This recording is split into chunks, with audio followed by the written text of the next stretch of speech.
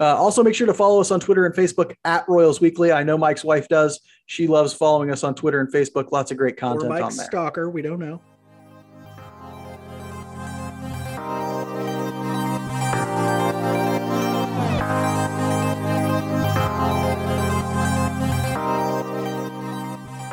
Welcome back to Royals Weekly. I am your host, Marcus Mead, and joining me as always, a man our school voted most likely to throw hands in a Golden Corral parking lot, my brother Mike. You reach for that last piece of Golden Corral roast beef. We're going to have to touch up. You're going to have to answer for that, okay? Or you go after that last cinnamon roll, you're mine, okay? I will mess you up in a Golden Corral parking lot. Something in my mind, you're wearing cutoff jean shorts and like a mesh tank top. I only go to Golden Corral and cutoffs in a tank top. Yeah. Well, is there any other way? Why wouldn't you? I mean, you're going to be expanding while you're there. So yes, when you're in Corral and you're Golden Corral, just keep your eyes out for Mike. He's looking to tangle if you go after. Looking for trouble in Golden Corral. Yeah. On this week's episode, we'll look back at the 500 week that the Royals had this week, discuss some Royals prospects not named Vinny Pasquantino, and of course, preview this week's game. But first, I want to wish a very happy Father's Day to my co-host, Mike. It is his very first. Mike, he's taking a little applause there. He's just sort of bowing to the crowd, bowing to the audience for those who can't see, because this is a podcast and there's no video, so it's not going to do you any good, Mike. Happy Father's Day to him. Very first. How's it going so far? I successfully raised a kid to the age of 4 months already. I feel like my job's pretty much done. If the kid needs anything else, it's on his mom at this point. You know, like what's she doing? Well, she certainly is more capable. We all know that. We all know that if she ends up taking over, things are going to go much more smoothly than this kid ends up is taking over. I mean, she's done the bulk of the work, and I got to play golf yesterday because it's Father's Day weekend, so that was great. That's right. Mike and I were out there in the blazing 95-degree heat playing a beautiful round of golf. Mostly beautiful for me. Mike had a couple of good shots in there, but it was really mostly just me out there tearing up the course, just making things look incredible. It was a really, really good time. I was happy to do it. I whooped your ass like we were in the parking lot of a Golden Corral. Okay. Not much happened in roster-wise last week. They just sort of shifted relievers back and forth a few times, some coming off the IL, some going back down, some getting outrighted or DFA'd. It's all basically reliever-related news on the roster front. The Royals will be did get Gabe Spire back, a reliever who was pretty effective before he went on the IL. Hopefully he gets to get back in there in the swing of things and looks good again like he did before he went on the IL. Amir Garrett came back early last week. He has pitched a couple times, I think. One time didn't look so great. Maybe both times didn't look so great if my memory serves. I'm sorry, I'm reaching for details in my memory, which is very poor. But he is back. Other relievers got sent down and moved around.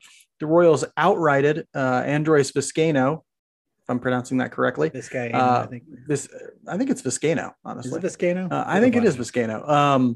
But anyway, they outrighted him, but I think he'll end up in AAA. If that ends up, I think you do have to be offered to other teams. Other teams do get a crack at you when you get outrighted, I think. But I think he'll end up back in AAA anyway. And then they DFA'd Albert Abreu, who they just traded for like 3 weeks ago. So they traded for him 3 weeks ago, gave Johans Morel for him. And now they have designated him for assignment, meaning other teams definitely will have a chance to take him if they want him. Again, I don't think he's going to get taken. I think he'll end up back in AAA, but it's wild to me that you trade for this reliever that 3 weeks later you DFA. That is pretty, that shows you're pretty much just scrambling. That's the long-term planning of the case. That's that long-term planning we love. We're playing checkers. They're playing chess over there. So, you know. The Royals didn't have a winning week this week, but they managed to not have a losing week. So maybe that's a tiny baby step forward. They went 3-3 this week, which brings their overall record to 23-42. They got their first series win since May 15th when they took 2 of 3 from the Rockies. So, yay, series win against Oakland. But it's been a month. It's been a month. It's been a month since they won a series. We thought they were going to win that one in Baltimore. No, they didn't win that one. Actually, it was in Kansas City, but they were playing Baltimore. But anyway, they got the win against the Oakland in the Oakland series, but really this week felt pretty much the same as most weeks. I always constantly feel like we're just kind of waiting for the fun stuff to begin, like the trading of different players for prospects. To me, that's fun stuff to sort of think about, or letting young guys play, getting Vinny Pasquantino up. So like that, I'm just sort of waiting, firing Cal Eldred and getting a real pitching coach. I'm sort of just waiting for all the fun stuff to begin. It's weird because we've been waiting for like 2 months now for that fun stuff. Ever since we knew, okay, this is not a competitive season. It's like, well, now I want the fun stuff to start. We're still just waiting for that to happen, but at least they got a non-losing week while we're waiting for that fun stuff. Yeah, it's really fun to see the young guys come up and play. That's kind of in seasons like this, that's what you're looking forward to is, are we going to be able to see the future coming because it's hope is what it is. Like you want a little bit of hope. You want to see Vinny Pasquantino come up and give you a little bit of hope. You want to see Nick Pratto come up, give you a little bit of hope, even if for guys like, that's why we look at the minors a lot in seasons like this, because you're looking down even at Jonathan Bolin. I want to see how he does coming back off of the injury. I want to see how Asa Lacy now does coming back off his injury, those types of things, because yeah, I've seen this team. And what I wrote for this was we were overmatched this week in one series by quite a bit. And then we were kind of the bully in the other series, and that we looked better than Oakland in that second series because Oakland is a heaping pile of garbage. Okay. But we're all basically just Andy Dufresne right now. We're sort of like, we got hope when everybody's like, you shouldn't have hope. Living. Don't have hope. Busy dying. It's one of those things that you got to have the hope though. And the whole lesson of that movie is you got to have the hope. Hope is a good thing, Red. And luckily, baseball like presents a structure for you to have hope because there's a minor league system. There's always like the capacity to have hope. So you can always look at like the draft or the minors and say, like, well, what's coming up? Well, we got a chance with some of these guys, even if we're fooling ourselves. We got a chance with some of these guys. And with the Royals, I've looked at a lot of minor league systems. I've been a Royals fan for quite a while. I was a Cubs fan before that. I can say honestly that like, I don't think we're fooling ourselves that the Royals actually do have hope in their minor league system. I think there is quite a bit of talent there. But it's wild because right now that's what we're sort of waiting for. We're waiting on that real fun stuff, the stuff that might actually get fans excited a little bit, and it just hasn't come yet. Instead, we're getting to watch guys like Carlos Santana play a lot. And guess what? He actually did a little bit of hitting this week. A little. The weird thing was the Royals were 3-3 this week, but there were no real standout individual performances, or at least not a lot of them. And so we chose Carlos Santana as one of our strong performances this week. Mike, tell us why he deserves, or I guess gets this slot by default, basically. Well, he did the one thing that he's known for doing. He took a lot of walks this week. So he was only 4 for 13 hitting the ball, but he had 5 walks. And so no extra base hits, that's, I guess, okay. Now, do you want that out of the guy you're playing first base and paying that much money? No. But we pick on him so much that I figure he was up there. You said that he had the highest OPS this week of any Royal that we had that had a significant number of at-bats. And so, yeah, you get it this week, Carlos Santana, 4 for 13 with 5 walks. Keep on walking, buddy. Way to go. Strong performance by default. Yes, he is the only Royal who had an OPS over 800, except for Ryan O'Hearn because he only had 2 at-bats. And so good job, Carlos Santana. Yay. Yeah, not a lot of strong individual performances, even though the Royals did manage to grab 3 wins this week. Some of the one strong performance came from the pitching side, though he only threw 1 start. That was Brad Keller, who went out and had 7 innings pitched, 1 hit, 3 walks, 6 Ks, 0 earned, 0 runs given up. Looked good in that outing. Still walked a few too many. He looked really good because he was facing Oakland, but you got to beat who they put in front of you. And so looks like he had a really nice day that day. He took that no hitter pretty deep into the game. I think he went 5 2/3 without a hit, maybe. So it was exciting there for a little while from Brad Keller. He comes out, gives you some of these performances, and you can see what he can be. And then occasionally he'll have not a great performance. Like I think the one right before this, he went an inning and 2/3 or something like that. And so a little inconsistency. Hopefully he's found that thing that allows him to pitch like this from the moving forward, because it'd be great to either 1, up his trade value if the Royals are considering trading him, or 2, just have a guy who can give you a more solid outing every 5th day. There were quite a few weak performances to choose from this week because for some reason, even though they won 3 games, a lot of guys struggled, especially at the plate. The offense was not great this week. Mike, tell us who you picked for your weak performer this week. I'm going with Bobby Witt Jr., a man that we all know and love, a man that we all have a lot of hope in. And I think the weak performance is the inconsistency that he's showing throughout the year isn't necessarily something to be worried about. He was 5 for 24 this week, 1 double. The thing that really gets me here is the 10 strikeouts to only 1 walk. When Bobby Witt Jr. is doing really, really well, his walk numbers will be a little bit higher than that. He still hits the crap out of the ball a lot of time, even when he's getting out, but the strikeout numbers were too high this week. So no, I'm not worried about Bobby Witt Jr. I think it's part of his progression. I think he'll get more consistent as he sees more major league pitching, but he didn't do great this week in some big spots too. Yeah, the thing about him is got to work on that plate discipline. Got to work on that working the strike zone. The more you control the strike zone, the more you force them to come into your turbo zone. And then you know what? It's the fact that he's not getting. Yes, he's hitting the ball hard, but hitting the ball hard gets better results when you're hitting the ball hard in your best areas. So he can hit the ball hard on the edges because he's just a great athlete with a lot of hand-eye coordination. But what he needs to do is force them to come into his best hitting zones, the ones he can hit for line drives, the ones he can drive out of the ballpark, that sort of thing, and not sort of be putting balls down in the bottom third in play at 100 miles an hour. Well, guess what? A lot of times those are still going to be outs too. And so, I'd like to see more control of that strike zone, but hey, he's a young hitter. I think he'll continue to work on it. He'll continue to get better, but this week was a little bit of a rough outing for him. Also rough for another one of the hitters in the heart of the Royals lineup. That's Salvador Perez, who was right behind Bobby Witt Jr. As you can see, this is why the Royals didn't score a lot of runs these last couple of games, or this whole week actually, is because the heart of their order struggled all week. Salvador Perez was 4 for 24. He had 1 double and 1 home run, 8 strikeouts and 1 walk. You see a real similarity there between Bobby Witt Jr. and Salvador Perez. Lots of strikeouts, very few walks. And that's sort of the thing. If the heart of your order is that inconsistent, then you're going to inconsistently score runs, right? The heart of their order is not great at controlling the strike zone. And so sometimes they don't score much at all. And sometimes when those two guys are hot, they score a bunch. And so hopefully Salvador Perez is always going to be that guy. Salvador Perez has been that guy his whole career.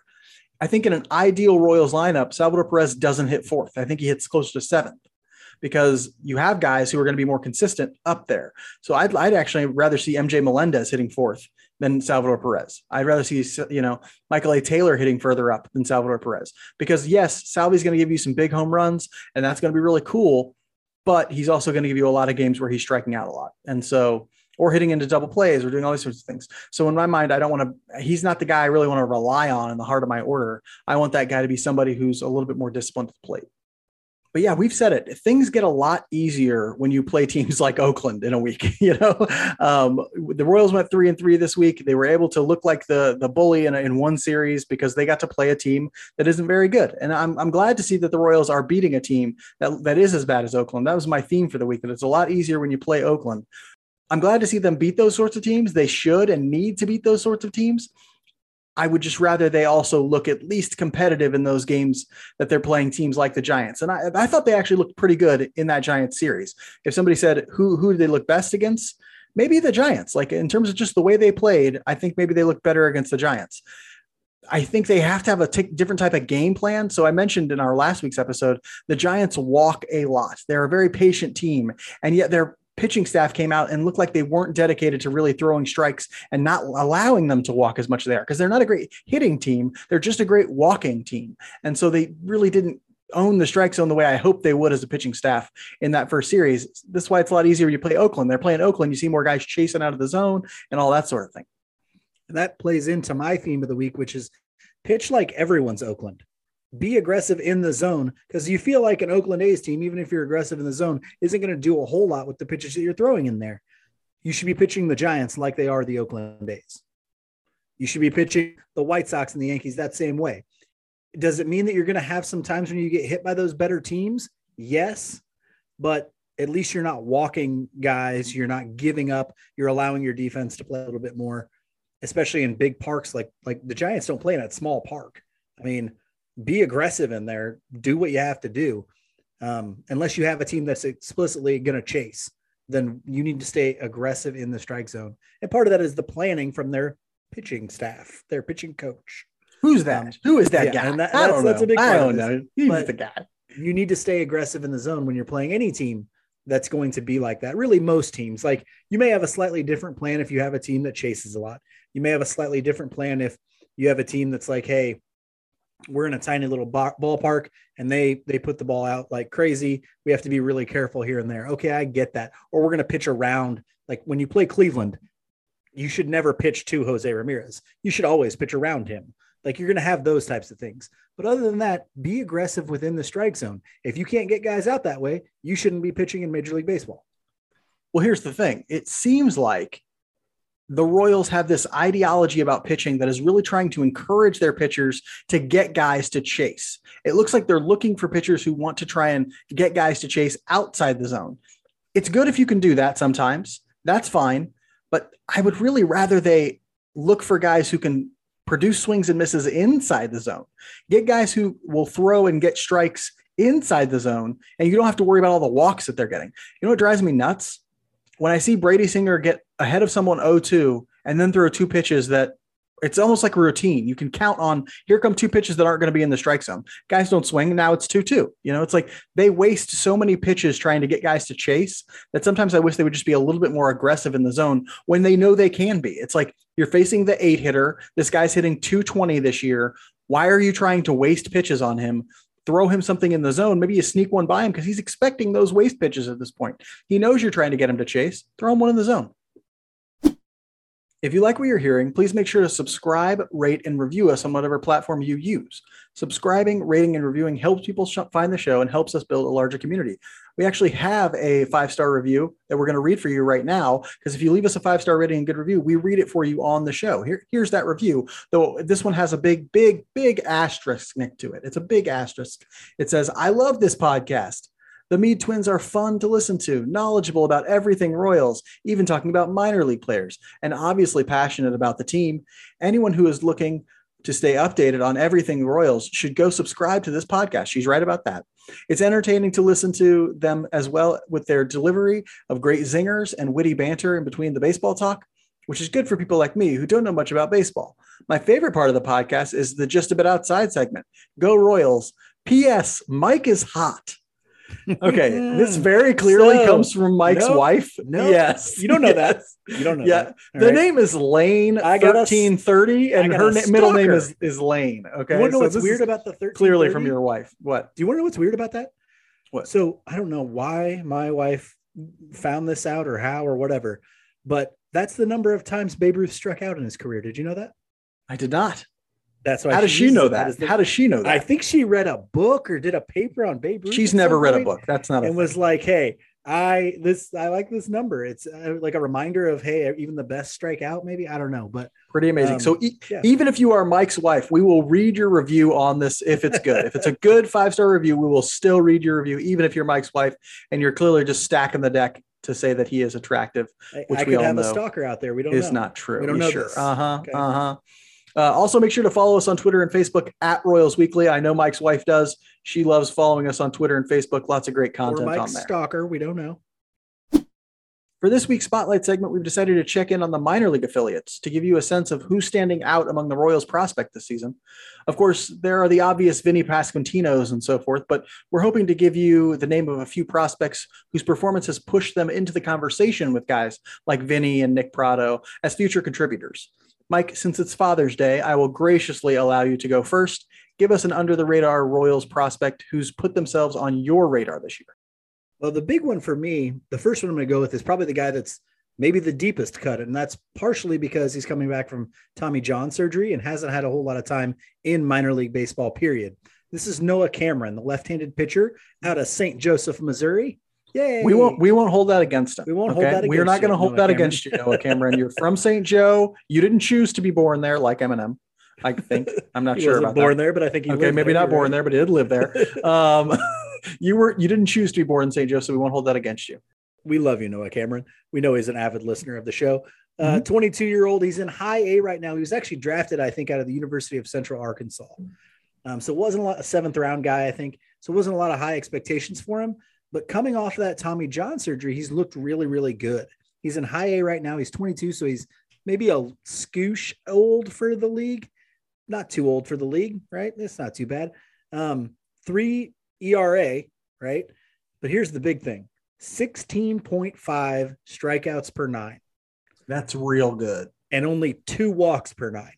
16.5 is elite reliever good in the mind. Like that's and he's a starter, by the way. And so, just unreal strikeout numbers right now at high A, the Quad City River Bandits, our high A affiliate. He's a kind of a Drew Parrish style guy. He doesn't throw real hard, but he's got a good changeup as his best pitch. He's working with consistency on the curveball. Sometimes it flashes as a really good pitch, and sometimes it's kind of just a spinner. And there's some question. The fastball is really a question. because he was starting to throw a little bit harder before the Tommy John. The question is, how much will that velocity increase? What will be his peak velocity on the fastball? The location is going to be the biggest part for him. He's a left-handed pitcher. So there's a really good chance that he could move up and see some time later in the year in Double A, even if he continues to do what he's doing at the high A level. Really excited about Noah Cameron as a guy who can contribute down the road, especially if he keeps those strikeout numbers up and the location he's shown in high A. Yeah, it'd be wild if the Royals just start pumping out like this pipeline of soft toss and lefties who can really command the ball, right? Like that'd be wild, wouldn't it? That's the thing they can't. They're usually the ones that get us. I know. That's the one they get. And the idea that they can have a whole bunch of pitchers coming through command the baseball is insane to me. It's hilarious. Yeah. But we'll see on that one. The guy I'm going to go with is another guy in Quad Cities on that high A team. He's a 21-year-old center fielder named Diego Hernandez. If you listen to the Royals Farm Report podcast or read theirs, they're high on this guy for the last few weeks now. And I sort of picked up on his name, I think not from them, but a while back, like a year or so ago, as a guy who has a lot of tools and the tools that I really like. I was looking for center fielders, like, oh, does this system have any center fielders in it? And I came across this guy and I'm like, oh, I'm going to keep my eye on him a little bit. And he has really taken off as a hitter. This year at Quad Cities, he's hitting .301 as a batting average with a .372 on base and a .441 slugging. That's good for a .813 OPS, which is pretty good for a good defensive center fielder like him. He's got really good speed, plenty of speed to burn on this kid. He's about 6'5" or 6 feet tall and about 155. So he's like a kind of a rail thin, skinny guy, right? And you wonder, like, not a lot of power right now, but you wonder if he couldn't start to develop some, if he puts on some more muscle, he starts developing physically a little bit. He might be able to hit the ball a little harder and put some power into the ball moving forward. But that's the big question for him. The speed's there. He can play defense in center field. Will he ever hit for enough power? Will he not just like doubles and home runs, but like, will he hit the ball hard enough to really make a difference? It helps if he can play an elite defensive center field. He's got 20 stolen bases this year. That helps too. But I would love to see what he's going to do as he moves into the upper levels of the minors and guys start getting better stuff. And he starts maybe bulking up a little bit, see if he can really start turning into something like a center fielder of the future for them. I don't know if Nick Lofton is going to be that guy. He's kind of been moved back to second base a little bit. So we'll see if it's Diego Hernandez instead. I think that he's the kind of guy that really would benefit. Olivares from last year, this year kind of bulked up, and he was always kind of a line drive hitter, but now he's sitting with a little more pop. That's what a guy like this could really benefit from, developing physically. I'm going to go with another local guy for my second prospect here, under the radar prospect. And if you follow the MLB draft, you've probably heard him because he was taken somewhat high last year. It's Carter Jensen, the 18-year-old catcher out of Parkville. He went to Park Hill High School. He's one of the guys that they underslotted for last year in the Major League Baseball draft. Now, when you look at his numbers, you're going to be like, okay, that's not very good. But there's the number one thing you have to consider is he is an 18-year-old in full season baseball and doing some very positive things. He only has a 182 average, but he's got 16 extra base hits, including, I think, maybe 8 home runs. Okay. He's got a 12% walk rate. All right. And a 25% K rate. Now you'd like to see the K rate come down a little bit, but a 12% walk rate is phenomenal. It's pretty good. It's pretty good. It's pretty good. Phenomenal. It's pretty good. It's not great. When we've been looking at 6 from a lot of the Royals hitters. Yeah, that's the last 5 to 10 years. Let's compare him to the other hitters too, right? Like, well, even for that age, that's pretty good though. For that age, that is good. Yeah, when you're playing in a level that is comparative to the SEC. So imagine if you go in as a freshman to LSU, which is where he was going to go, or Florida or something like that, and you're putting up this kind of walk rate and K rate. That's pretty good. Yeah, and so and it's weird because that whole team is like 18 and 19 years old. They're all super young for the level.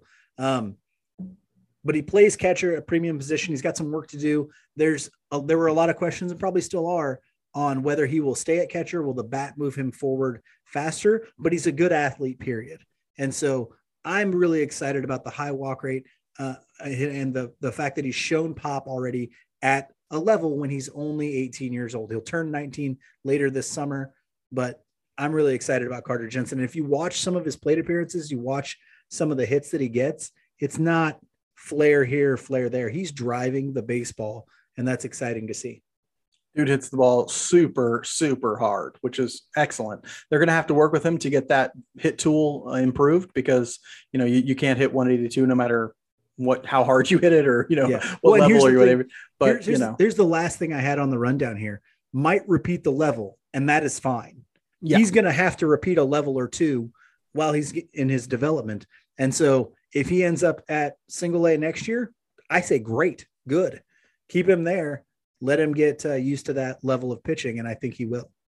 Yeah, a guy who sort of took a very different route, I think, to professional baseball is the guy I've chosen to speak about second. That's Tyler Gentry. He's an outfielder at the AA level right now. He just got promoted a couple weeks ago, I think, from high A.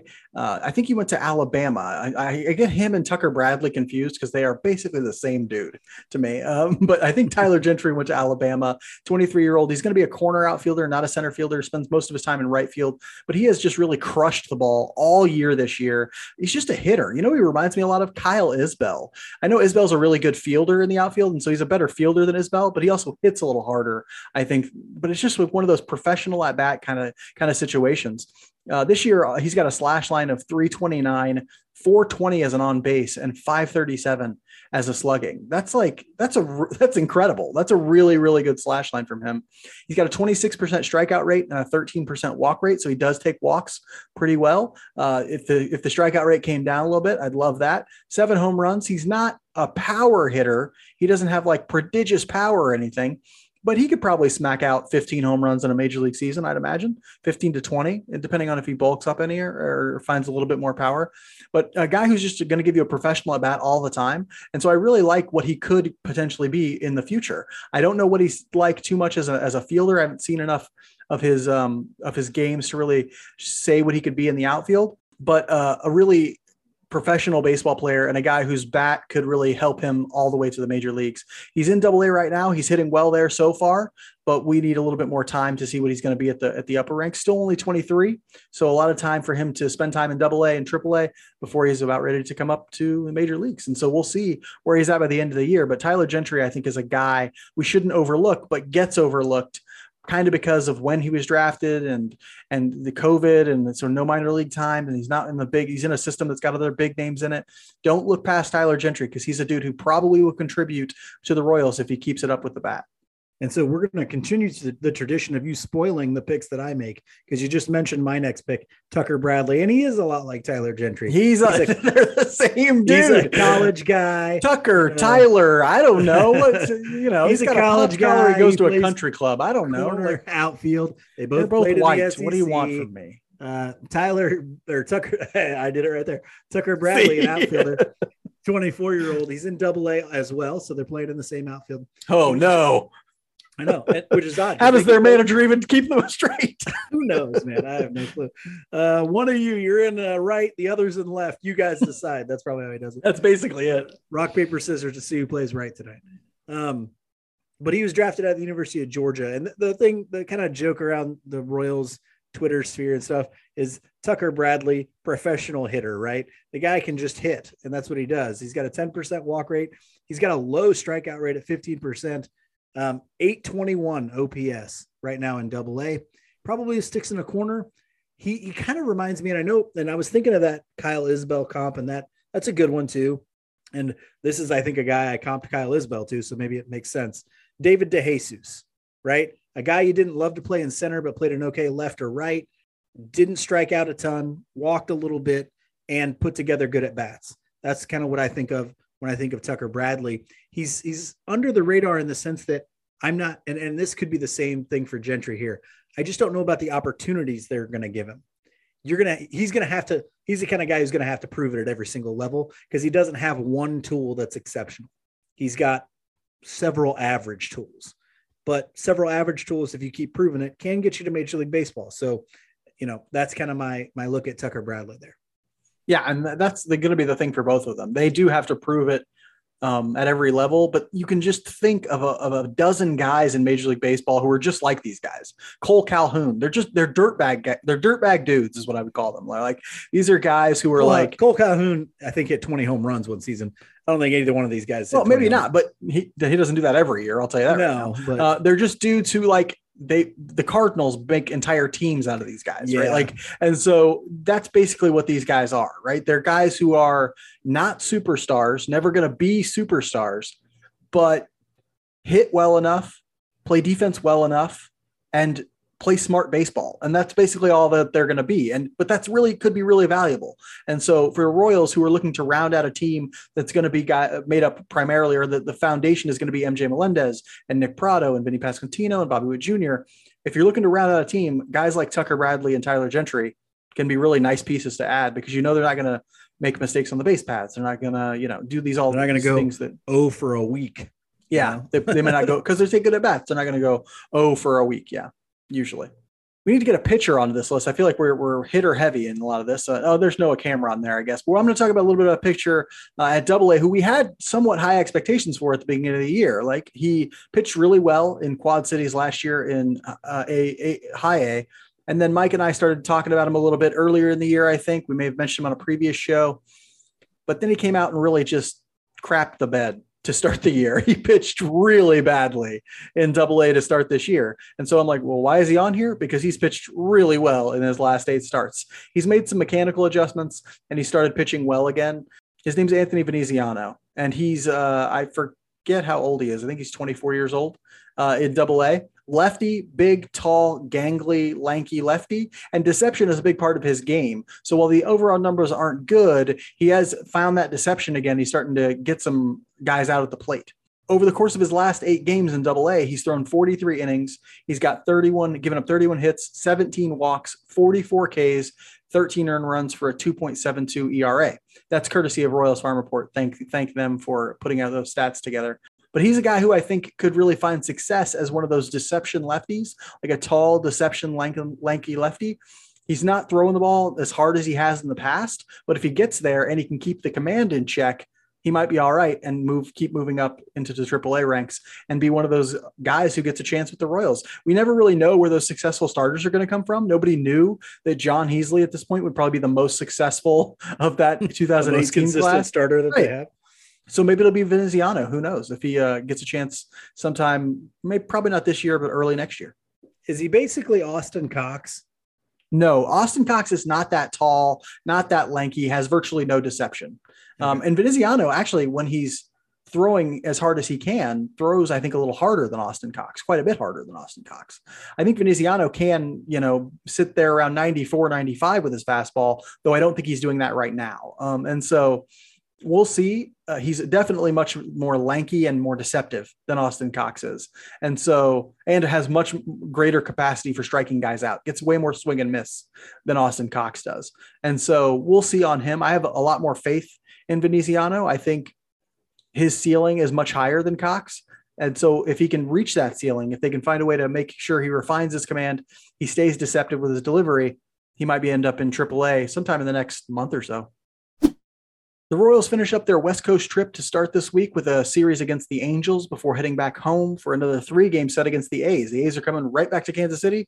We get to play them again next week. That's good. Or this week. Yeah, isn't it great? More A's, please. Mike, tell us about an Angels team that is struggling mightily right now, despite having 2 of the best players on the planet. Yeah, they fired their manager, Joe Madden, got rid of him. Yeah. Because of just low expectations. They were riding really well, and then they went on a long losing streak. We're doing some weird shit to get rid of the losing streak. Like playing Nickelback constantly. Yeah. Oh my God. You could not, I don't care if we've lost 40. I don't care. I don't care. you put the Nickelback on, you're going to lose 60. And so, exactly. That's my feeling. No. So the Angels, they're 33-36, 9 games back in the AL West, but they still got a chance because they're in second place. And they just have a whole lot of talent, to be honest with you. Bubic versus Syndergaard. Noah Syndergaard back with the Angels. 29-year-old right-hander, 3.53 ERA, 1.18 WHIP. We remember him from the 2015 World Series. Yes, variety. I do. I do believe that we beat him in that series. I do believe. I thought we lost. He was that talking game. A lot of smack. We didn't lose his game. We lost Steven Matt's game. Okay. I think Syndergaard pitched well in his game, but then we ended up taking it against their bullpen or something. Yeah. But he was talking a lot of shit during that series, and the Royals came out and said, I don't give a shit. Still got Murphy playing second. Boom. Yeah, we're dead. You still got Murphy and Duda playing out there. We'll be all right. So he does not throw the way, Thor and all that stuff. He's coming off injuries, a couple of injuries. So or more like Bohr. Yeah, Thor more. Boom. So yeah, he's only throwing about mid 90s, whereas he used to be an upper 90s and 100 kind of guy, but still good stuff with a changeup, slider, and curveball. He still likes to lean on the fastball a little bit. but doesn't throw nearly as hard as he used to. The second game is the one I'm really looking forward to. Jonathan Heasley versus Reed Detmers. If you don't know who Reed Detmers is, he was drafted last year, wasn't he? 2020. 2020 out of BYU, if I'm not mistaken. Louisville. You're nowhere near. You're not even on the map. Not even on the planet. Out of Louisville. Way off one of the guys coming out in the draft. He was a first round guy. A lot of people thought he was maybe the most advanced arm, one of the most advanced arms in college baseball at the time. I'm waiting for you to go right-handed, right? No, he's left-handed. Plays both ways? No, just a pitcher. Just a pitcher. It says left-handed on the rundown, so I wasn't going to get that one wrong. Father was a player, right? No, his father was an accountant. Yeah, okay. Well, he's got that famous Detmer name. Isn't he related to one of the quarterbacks? Is he not? I have no idea. We'll assume he's related. That's where you got BYU from. I'm like, I think it is. BYU. I think I got that from Ty Detmer, and like I thought they were related in some way. That could be completely wrong. But anyway, he's a left-handed pitcher out of, and it says Louisville there. I'm an idiot. 4.25 ERA, 1.08 whip. So he's got a really good whip. I've never seen him pitch, so I'm excited to see that. Fastball in the kind of low to mid 90s, curveball, slider, changeup, but he commands them all really well. He knows how to pitch. And so everybody really thought that he was kind of a guy they were for sure going to get something out of in Major League Baseball. So I'm excited to see him and my boy, John Heasley. We all know I'm a big John Heasley fan. So excited for that. Detmers is a guy who his secondary numbers are way better than his actual overall numbers and his pitching metrics. So don't be surprised if he looks a lot better than a dude with a 4.25 ERA. Yeah. And of course he will against, us against the Royals. He's going to what happens. Then Daniel Lynch will go against Shohei Ohtani. So tough one to end it on. 27-year-old right-handed pitcher out of Japan. You guys all know who Shohei Ohtani is. 3.28 ERA. He's got a 1.09 whip. He throws a million pitches. He throws harder than shit. And then he'll probably hit one out during the game as well. They're doing best against his fastball, though, which is odd to me because he can throw it really hard. But he's, with that other guy on their team, he's the best player in the world. So, yeah, he's real good. After the Angels after the Royals take on the Angels, they'll fly back here to Kansas City to take on Oakland, who I guess they might as well just hop on the same plane, save some gas, If you know all about Oakland, we just played them. So there's not much more to add there. They're a very bad team. They sold off all of their players before the season started, and they have a bunch of guys who you've never heard of playing for them. You'll remember Seth Brown. He had a really good series against us, a good game today, especially. He hit a home run today. He hit at least another single today. So Seth Brown is one of their better hitters. Sean Murphy, their catcher, is one of their better hitters. Elvis Andrus is one of their better hitters, which tells you where they're at right Was now. Murphy the guy that hit the home run today, or the 3-run home run today? I want to say yes, but my brain is not good. So they have a couple guys who really can't hit at all, of course, as well. Bad teams always do. We really struggled against their soft tossing lefties in this series, Irvin and Koenig. And so we'll see if they bring those, if we catch those guys again next time around. There are no probables out for this game yet, or for this series yet, but hopefully we miss those soft tossing lefties because they own us. We're not good against them. We made Irvin look like a Cy Young winner. We made Koenig look like a Cy Young winner. We scored none against, and I'm not sure if we could put any across against Irvin, maybe 2, but it was not good. I think that the soft tossing lefty or righty, because really anybody who doesn't throw hard, we seem to have problems with. I think a lot of times we struggle against them because we are prone to swinging at pitches that are in the shadow, as we've talked about before, or outside of our primary hitting zones. And those guys are really good at putting them there. And so that's why I think we tend to, you look at a guy and go, hey, he's only throwing it up there 90. Well, he's putting it in a spot where we like to swing, but can't really do any damage. So yeah. And that's 100% what ends up happening. They throw it in the shadow. We put the ball in play. It's like a weak ground ball to left or right, or a pop fly that's easily caught in the outfield.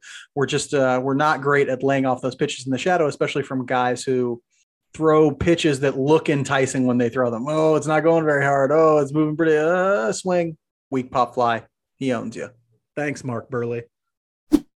We'll end this week's episode like we end every episode with our Just About Outside segment, where we talk about something that's interesting to us outside the world of baseball. Mike, your life is pretty boring, but I'm sure there's something happening to you, something pretty like old man complainish that you would like to talk about. Mike, what's happening outside the world of baseball? Old man complaining. How did you know that? How did you know? I see what's on the rundown. Okay, people, here's where we get into diatribe territory. Airlines. I do a lot of traveling. I've flown many places in my life. I cannot explain how pissed off airlines can make me, especially American Airlines. Yeah, I'm going to name them by name. I'm calling them out right here. Okay. This is called opposite advertising. Yes. Okay. We don't want them as advertisers. They are garbage. They are a flaming pile of garbage. And the thing that really pisses me off is they know they can be garbage. It doesn't matter if they suck. Why? If they lose money, the government's just going to hand them money anyway. Like it's just insanity to me. I'm trying to book this flight for my wife and my child to go visit her grandmother in Arizona in November. I call their customer service line. I had to ask a question, pretty basic question. Hey, can I do this thing? Yep, you can do that. Cool. They're like, you just have to call to book your flight. You got to call this other number. Okay. Call the other number. They tell me it's going to be an 8-hour hold. No lie. It said more than 8 hours for the hold. They said, but hey, we'll call you back. Okay. Schedule a call back. Get the call back. Say, hey, I need to book this flight doing this thing that this person said we could do. Oh, no, you can't do that. Then why did they say I could? Let me ask that. Then why did they say I could? Well, you can't do that. So do I need to even be talking to you? Can I not do this? Could I just do this on my own? Well, yeah, if you're not doing that thing, you can just do it on your own. Good. If I can cut you guys out of it, great. Go to do it on my own. Their system doesn't work when you do it on your own. Yeah, no lie. If you try and book a flight using miles with an adult and an infant, it doesn't work. You have to call them back. So I call them back. Guess how long the hold's going to be, Mark? 3 hours. 8 hours. So I should have learned from the first one. Yeah. So I get a call back again, and then I got to go with this person and say, hey, yeah, I already talked to you guys one time. Why doesn't your system allow you to book a flight for a person and their infant child? Oh, well, when you're using miles, blah, blah, blah. Basically, in a long term, she said, we suck. That's why. And so, yeah, man. We are an outdated mode of doing anything. It's insane to me. It is because I've used good ones. I've used good systems for booking travel using rewards miles and all this stuff. And this is beyond a bad one. It is so bad. Like, done with airlines. Quit shoveling them money. Like, they are the worst. And they're canceling flights. And your partner just dealt with a bunch of delayed flights and stuff this weekend. And I know it's tough coming out of a pandemic and staffing and all that. I know it's difficult. Then don't sell the fucking tickets to begin with. I know you're trying to max out your profit, but hey, instead try and max out your customer service. Let's do that first. Here's the thing. I told people I was driving down to New Orleans when I was having it, and they looked at me like I was crazy. And I'm like, it's 12 hours down to New Orleans. Do I want to deal with airlines? Do I want to get on all the different steps of bullshit you have to deal with to fly, from booking the thing to dealing with their stuff and all that stuff, to going there, to getting on and off a plane. Oh, what's that? The crew's late. Oh, what's that? When you have mechanical issues, to all that shit on and off and all this. Or I could just drive 12 hours. No big deal. I can stop when I want. I can do what I want. This is why I very rarely fly places anymore. Like unless I'm going out of the country, I am not flying, basically. Well, I will if I got to go to the West Coast, I guess, but I'm even thinking about that. My partner and I are talking about taking a trip in late July, thinking about driving it to the West Coast. What the hell? We'll stay somewhere in Wyoming one night or for a couple days, and then we'll go, hang out in Seattle. We'll drive it, because honestly, it just makes no sense that the inefficiency and garbage they make customers put up with. I'm right there with you on the flying thing, on the airlines thing. It's just not worth it anymore. When are we going to get these teleporters? Damn it, we need them. Where's my Hyperloop? I need a teleport places. I'm going to talk about another thing that doesn't infuriate me. I find it hilarious. And I've brought it up before in the past, and I know all the crypto bros hate me and everything, but now's an interesting time for crypto. And so I wanted to bring it up. The other day I saw a tweet. If you don't know, cryptocurrency is it's in the toilet, headed for the sewage system. It is like it's completely beyond the dirt. It's like all the way down the center of the earth at this point. It has crashed hard, especially, or I guess the one that has been in the news most frequently is Bitcoin. Bitcoin has taken a huge dive, lowest rates since 2020 or something like that, lowest stock price since 2020. And so I saw like a tweet the other day where somebody was like mentioning this, and then somebody was like, my neighbor who's really into crypto says now's the time to buy. And then somebody replied with buy the dip, which is like a slogan in the crypto world, right? And I find that so funny. And it's like, like the person who said my neighbor, my friend says now's the time to buy. I'm like, well, of course he says that. His stock in crypto is reliant on convincing other people to buy.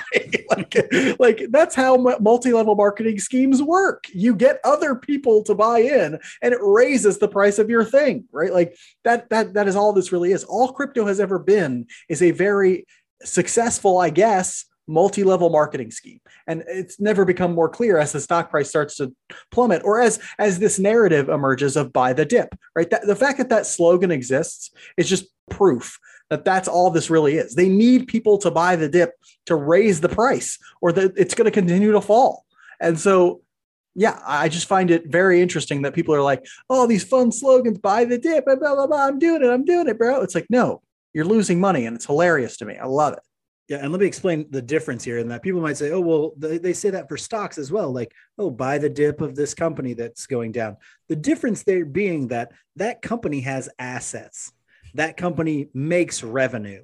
That company does those types of things that if for some reason they were to go under or whatever, they'd sell those off. Now you'd lose a lot of money, possibly all your money, but there's an opportunity for that company to make money in the future, for their revenue to go up, for their business to gain. Their stock price goes up and down based on other things besides just who's buying into them, right? Like, so a pharmaceutical company gets a government contract, their stock price goes up because their revenue projections go up, right? It's stuff like that. It's not just like, well, a lot of people now think crypto is good, so the stock price is going up because people are buying it because they think it's going to go up. It's like, this is all speculation, people. It's all driven by narratives. There is no real thing that is generating revenue out there. And so, that's what's interesting to me. If it's all marketing, if it's all based on finding more people to invest in it, and that's going to drive it up or down, then it's not really a thing. It's just a narrative. But it is kind of funny. Now, to watch. That's not to say that you can't make money doing it. No, you can make money doing it. Yeah, there are people who can make money doing this. Exactly. Yes. Just like people in all multi-level marketing schemes will make some of them will make money, right? Like the people who bought in early, they'll make money, right? Like that's how it goes, And here's the thing, if you buy the dip, quote unquote, now, and they do get the price to inflate and you sell then, you might make money. You might make some money. That's how it goes, right? But the point of a multi-level marketing scheme, though, is that all the people at the bottom are going to lose money, right?